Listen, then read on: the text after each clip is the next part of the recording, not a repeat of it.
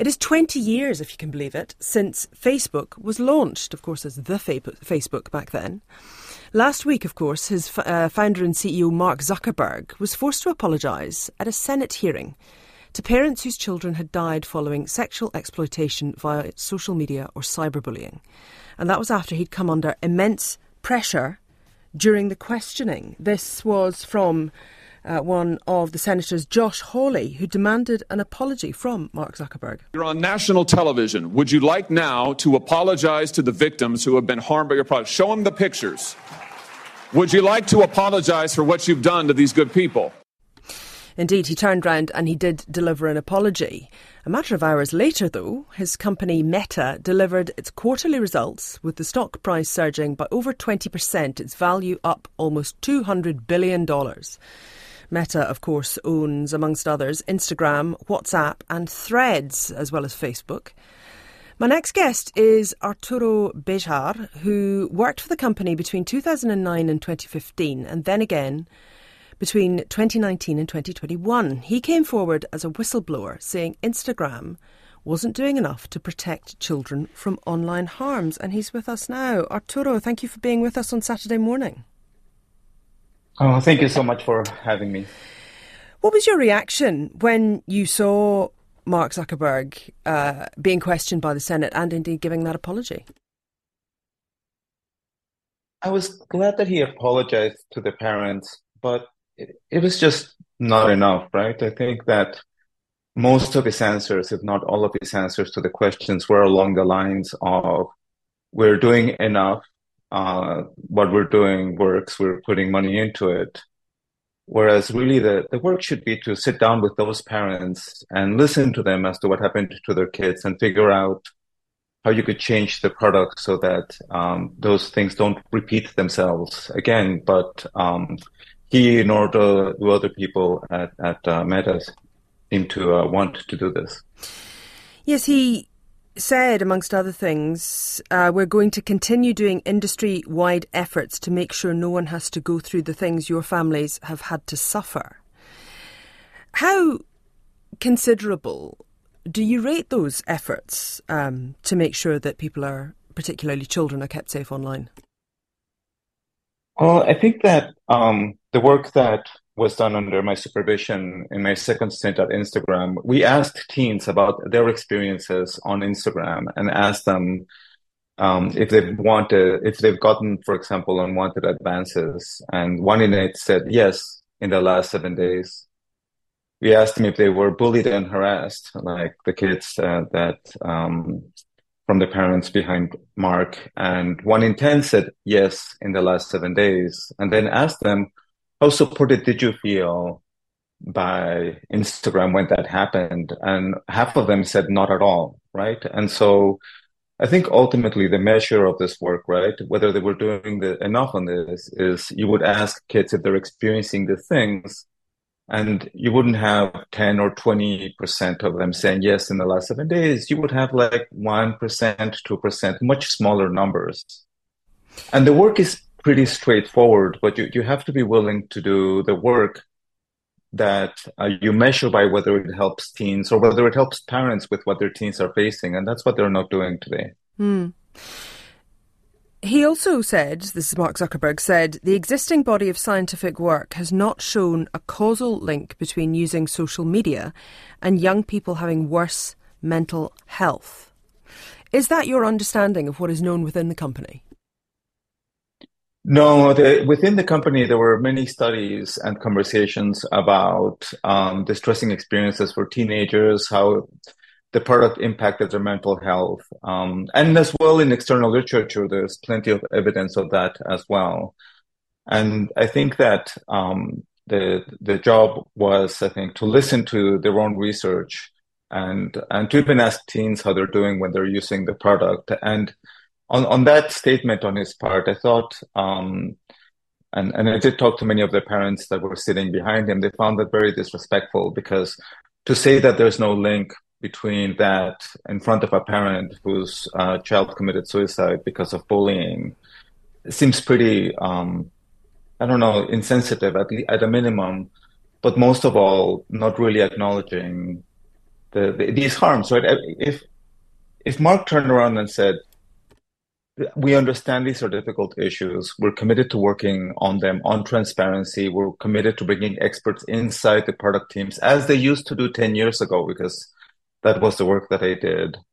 Then most people would be like, oh, thank you, that makes sense. But instead, he doesn't really acknowledge the harms. And he's saying that what they're doing is enough, where by the most important measure, which is asking a teen about their experience, they aren't. Mm. What did you take from the financial results that, of course, came out just hours after his appearance at the Senate? It seems to me that advertisers have not yet fully connected to the fact that what they're funding in Instagram, while there is good, and I want to be clear that I'm not I believe in the good that social media can provide. My daughter is still on Instagram. Mm. It's just that Mark seems to think that in order to get the good, you have to have the bad, which is not true. And I think that advertisers don't yet realize or connect with the fact that their ads are getting served next to self-harm content or content that's pornographic in nature, if not visually graphic, to a 13-year-old, right? And I believe deeply in freedom of speech, but when you spend time looking how, for example, Instagram Reels work, you'll find lots of things that are very troubling, and all of those have ads by well-known brands.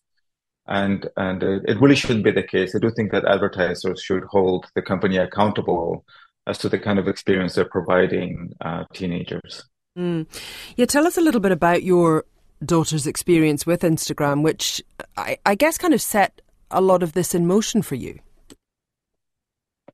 Yeah, absolutely. When in my first stint, I dedicated a year's of work, and I was the person responsible for all of these issues, working directly with Mark Zuckerberg and Sheryl Sandberg for 6 years. And I left feeling that the product was heading in a direction where I would be happy for my kids to spend time, and everybody's kids, because that's really the job, is creating an environment that is protective of everybody's kids.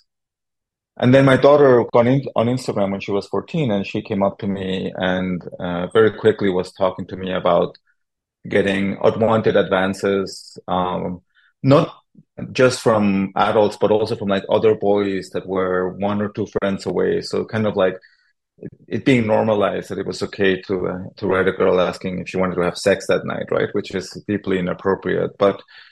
And I told her, so what did you do? And I said, I asked for help. And then, did you get any help? And by using the tools that Instagram gave you? And she said no.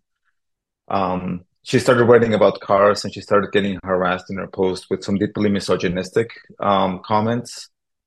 And she tried reporting them. And again, I asked her even like a couple of weeks ago, because she tried to use those tools where you ask for help, if she ever got help from Instagram when dealing with these issues, and her response was not once. So, and it was her having. Sorry. No. I was just going to say, how does Instagram or Meta more broadly measure these sorts of harmful interactions? Do they have a complete picture, I suppose, within the company of what is going on? They did. So how they currently report publicly about this is they use this thing they called prevalence. And to give you an example, at the time that my daughter was experiencing these things, their prevalence for bullying that they put in what they call the transparency reports, which they publish for people to see, the number on Instagram was 0.08% is what the number they put out. Well, at the same time on the inside, when you asked a 13-year-old if they watched somebody else get bullied or harassed, 1 in 4 said yes in the last 7 days, right? 25%. So at the time at which the company is saying externally that the prevalence of bullying and harassment is 0.08%, what you're really hearing when you ask teens whether they've seen other people do this, and you got 1 in 4 saying yes, it kind of paints a picture of a company that's not being honest about the harms on the platform, even though internally they have the data that's telling them otherwise. So how easy would it be to put some modifications in place that would actually make a meaningful difference? It would be very easy for them because, for example, in the case of self-harm content, I spent some time with Molly Rose's dad, this girl who committed suicide in the UK, and they found Instagram as having provided her with a stream of self-harm content that contributed to her taking her own life. And the most of the content that did that is still up on the platform and is still getting recommended to teenagers. And they have systems that are pretty sophisticated. They're able to provide billions of people personalized recommendations within milliseconds of you opening the applications. And so it would be easy for them to say, for teenagers, we're going to provide a more PG experience where self-harm content is just not recommended. Again, pornographic content, again, not recommended. And most of the recommendations I talk about, they're not about impinging on what people can say that the platforms allow. It's about being mindful about what you recommend a 13-year-old in the knowledge that they're still developmentally in a place where they might not be equipped to deal with a stream of content that produces anxiety, stress, or body image issues for them. So you just have to take special care. And they have the infrastructure to do that, but they have to choose to do that. And how you would measure it is where we began, which is to ask a teen, did you see like unwanted sexual content in the last 7 days? And again, when we did the study a couple of years ago, which they should be doing every 3 months, 1 in 5, 20% said yes, in the last 7 days I saw sexual content that I did not want to see, right? And so that would be an easy thing for them to do. And the other thing that would be very easy for them to do, which they used to do and they removed, is for the case of bullying and harassment. We knew when we were doing this work 10 years ago in talking to researchers that the most important thing is for the kid to feel supported while it's happening. And so you build a product that when they ask for help, you validate them, you connect them with somebody real time, independent of whether you will be able to have any repercussions with the bully, which is such a complex problem that might not even address things in the first place. You start by making a teen feel supported. And that they can totally build. They know how to build things like this, but they need to choose to do so.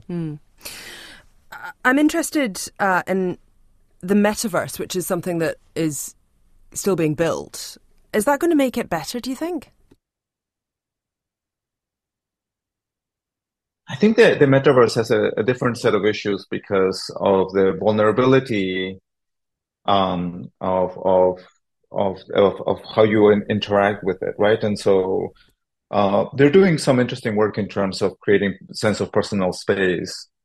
But ultimately, what makes an environment safe, which is the most important work, is having social norms, right? Social norms are what makes a school, a park, a workplace, this broadcast, kind of like an environment where you can relate with each other in a way that is safe.